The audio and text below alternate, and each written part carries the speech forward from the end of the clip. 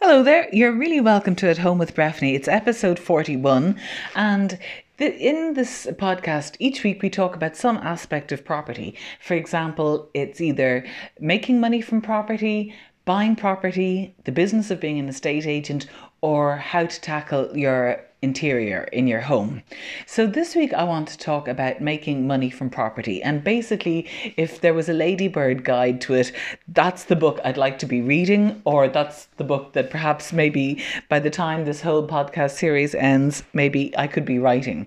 But the very first thing I'd like to say is that I have fallen down a rabbit hole of property podcasts. They're mainly UK podcasts, and if you're interested in making money out of property, here are some podcasts to listen to. There's the Property Podcast, there's This Week in Property, there's the Progressive Property Podcast, and there's the Property Vault. And they all seem to be manned by extremely gung-ho English or Scottish people who are busy making money out of property.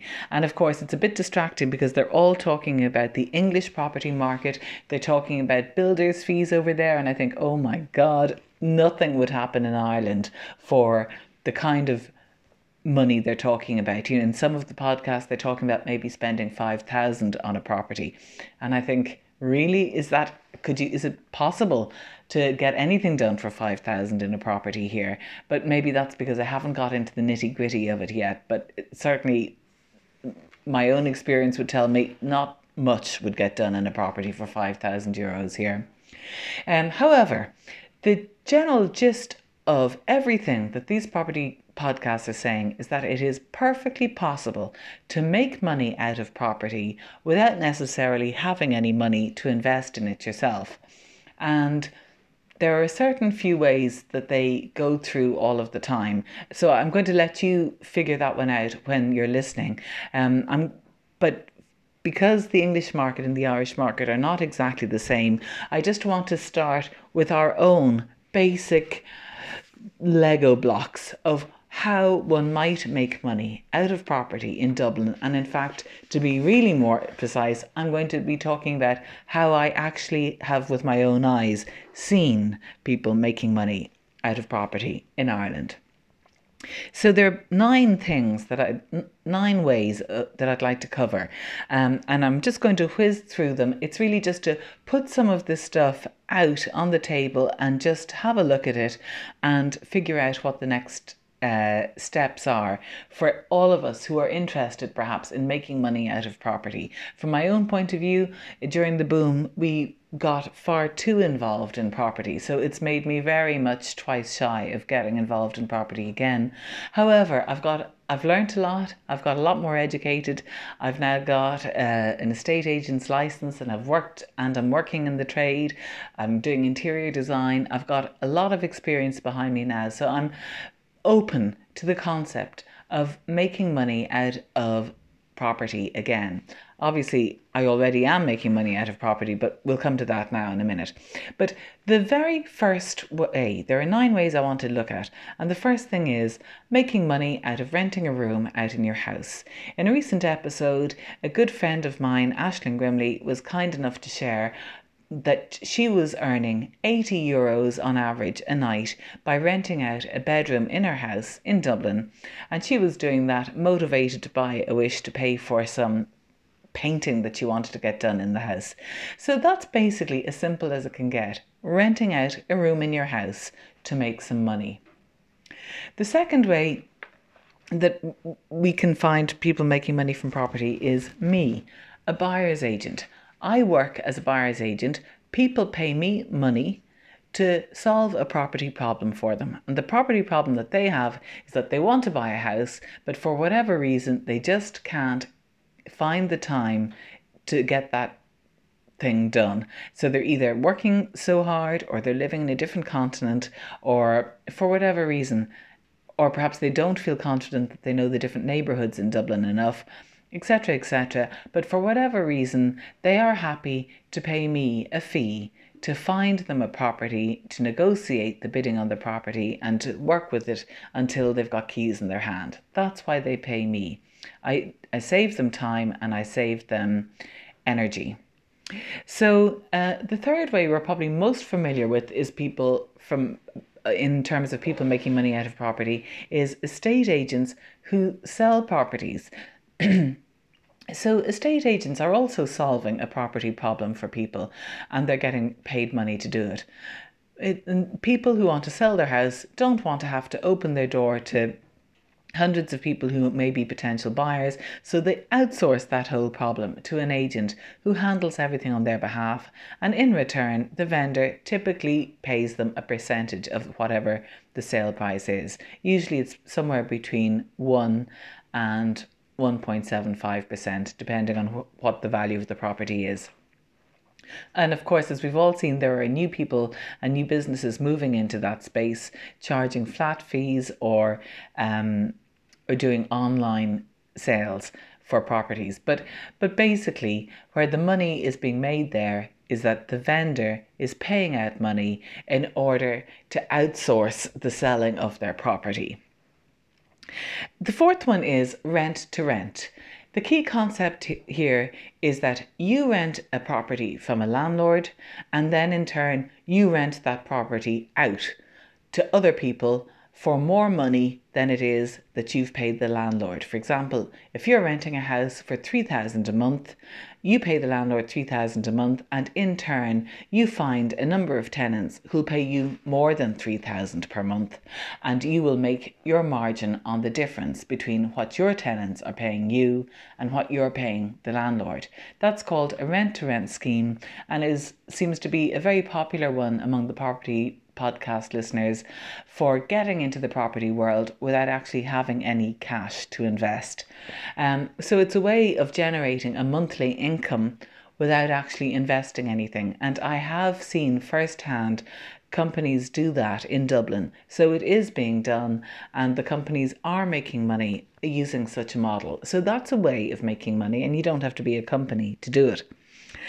The fifth way is buying a property, adding value to it, and selling it on.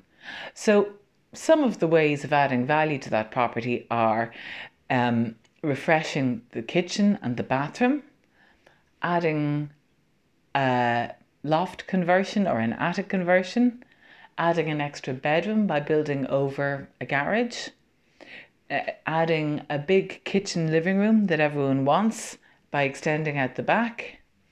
So there are some ways of adding value to a property and then selling it back.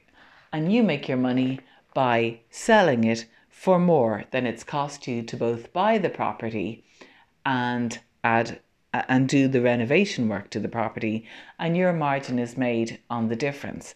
And it's debatable whether there's money to be made doing that in Dublin at the moment, and I'm in the process of doing some sums at the moment to see, is this actually a viable proposition right now? Can you get the work done at a rate that still allows you to make a margin when you sell it? So I'm actively doing up my template now, going out to view houses, getting costs from builders and seeing, is this viable or not? The sixth way is buying a house and building another house in the garden. So typically here you're buying a corner house, or perhaps you're buying a house with a long garden and potential to build a mews house at the back of the garden. But the key thing is you're not really looking at the house itself that you're buying, you're more looking at the site that the house is on and seeing, can you get another house onto that site? And you're making money from building a house on the site and selling it and perhaps the existing house for more than it's cost you to buy the house and do the work. The seventh one is basically probably what we understand developers to do, which is buying land, building houses on the land and selling the houses for more than it's cost you to both buy the land and build the houses.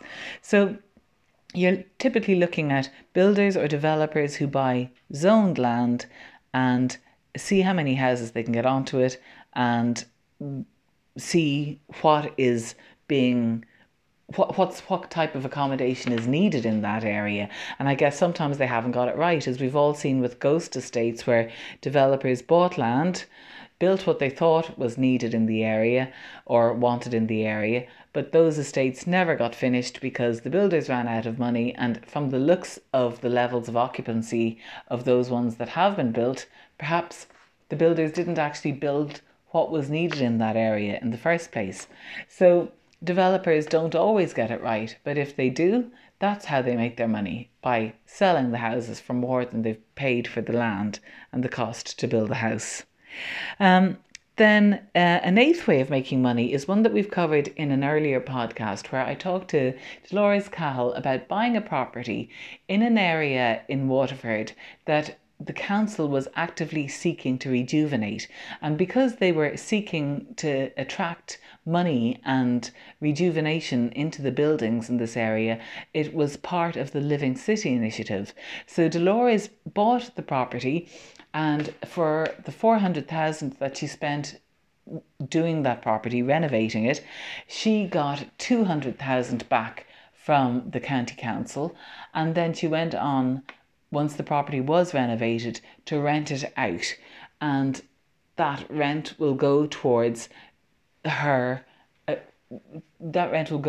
paying the loan on the property that she has bought, and in due course and in time she'll hope to have that asset, which will be a money earning asset for her. So that's another way, an eighth way, which is basically taking advantage of tax incentives to renovate property and to build your asset base in areas where the government are actively trying to attract you in. The ninth and final one to think about is borrowing to buy property. So right now it looks like the banks have an appetite to lend somewhere between 60 and 70% of a property price to people who want to buy a property as an investment. So if you've got about 30 or 40% of a deposit, then it's likely that the banks will lend you the balance to buy a property. And the thinking here is that you'll buy the property, you'll rent it out, and you're hoping that the rent will cover the repayments on the mortgage, on the loan that you have with the bank. So that's the ninth way. You're basically borrowing to buy a property that you hope will appreciate in value, and you hope that the rent, or you'll have done your sums and the rent will pay off your loan.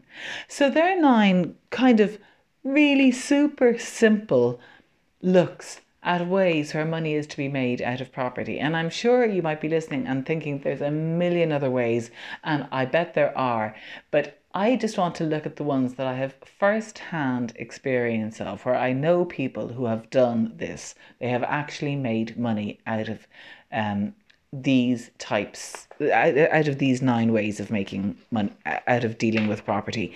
So if you have any other ways, I'd be really delighted to hear from you.